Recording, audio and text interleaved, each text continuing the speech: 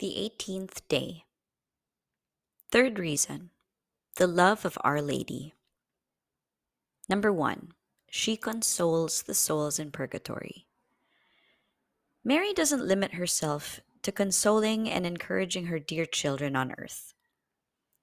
She's also the consolation of those whom divine justice retains in purgatory.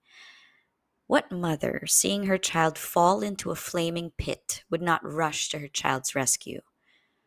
Would Our Lady, the most loving of mothers, remain insensitive to the tortures of her children who were submerged in the expiatory flames of divine justice? Oh no, 1,000 times no. Full of compassion for them, she continuously comforts them. There is no torment in that dark prison which she does not soothe. Not an hour passes without her breathing a refreshing breath on that purifying fire. Oh, how good is Mary, cried St. Vincent Ferrer, for the captive souls in purgatory. Through her intercession, they are constantly assisted and relieved. Our Lady told St. Bridget, I am the mother of all who languish in purgatory. All the suffering which is inflicted upon the deceased for the atonement of their sins is relieved by my prayers. Happy are Mary's true children. Her assistance doesn't merely accompany them in this world, but it consoles their torments in the world to come. How tender and consoling is that thought! How agreeable it is to hope in Our Lady's assistance during our final hours, to know that she will visit us and console us if we unfortunately find ourselves in purgatory. What a powerful reason for loving her tenderly in this world. O Mary, Mother of Mercy, consolation of the afflicted, protect us, deliver us from purgatory. Number 2, Mary delivers souls. Our Lady doesn't simply visit and console the souls in purgatory. She delivers them through her intercession.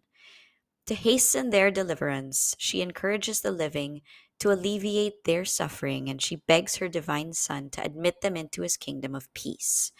What Mary asks for, she always obtains. Consider also how many forgotten or neglected souls would linger for centuries in that place of indescribable torment if the Blessed Virgin didn't hasten the hour of their release. How many souls are taken up to heaven on her wings of love, especially when the Church celebrates her touching solemnities. Gerson tells us that on the day of her Assumption, a multitude of souls from purgatory were delivered through her intercession. St. Louis Marie de Montfort states that at that very moment, the joy in heaven doubled. It's also a pious belief that on Saturday and feast days, our Blessed Mother goes down to that place of divine justice to gather a great number of prisoners for whom she has obtained grace. She delights in bringing her children with her to unite them to her heavenly family. Yes, there is in heaven a countless number of the elect who owe their deliverance from purgatory to the august Queen of Heaven. O Christian souls, pray Mary every day for your poor deceased loved ones. Ask for their relief. To that end, offer her some mortification, a communion, a visit to a chapel where she's honored. The Mother of God declared to St. Bridget, I am the mother of all the souls in purgatory, and all the suffering they have merited is constantly soothed through my intercession. Mary's devoted ones aren't sad in purgatory. They're not abandoned. Mary is powerful, but we must pray to her, especially with the rosary. Saint Alphonse de Liguori said, if we want to deliver the souls in purgatory, we must always recommend them to our Blessed Mother, especially by offering her the rosary, by which they are always comforted. Blessed Mother, have mercy on my suffering brethren and grant them eternal rest. Remember that they are your children and you are their mother. Example. A saintly nun had been caring for a poor young woman for some time. The latter was in a terrible physical and spiritual state. A scandalous lifestyle had led to a shameful disease which made her an object of disgust for everyone. The infection she was spreading led her neighbors to force her to be confined to an isolation ward. And her character was so irascible that the only one who could overcome the nausea caused by her condition was that holy nun who, like an angel, visited her. She would bring her clean clothing and some nourishment.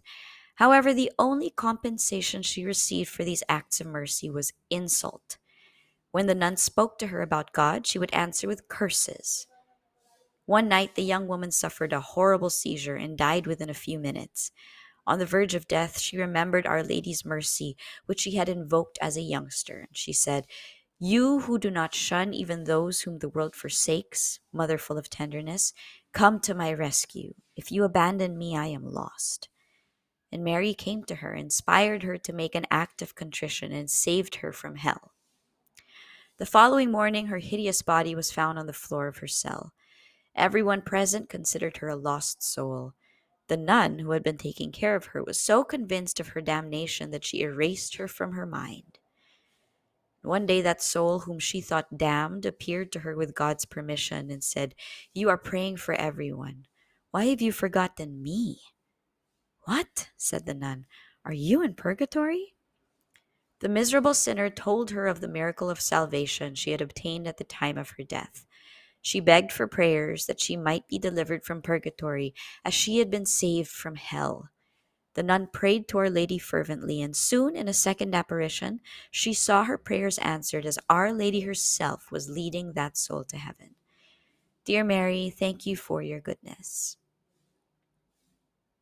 Let us pray. We hail you, Mary, Queen of Mercy, our life, our sweetness, and our hope, not only in this valley of tears, but also in that place of atonement. We hail you, we cry unto you, O consoler of the afflicted. We weep, we sigh for our suffering brethren in purgatory. O our advocate, look on them with mercy and show them the fruit of your womb, Jesus. We beg you for this grace, O pious Queen and sweet Virgin Mary.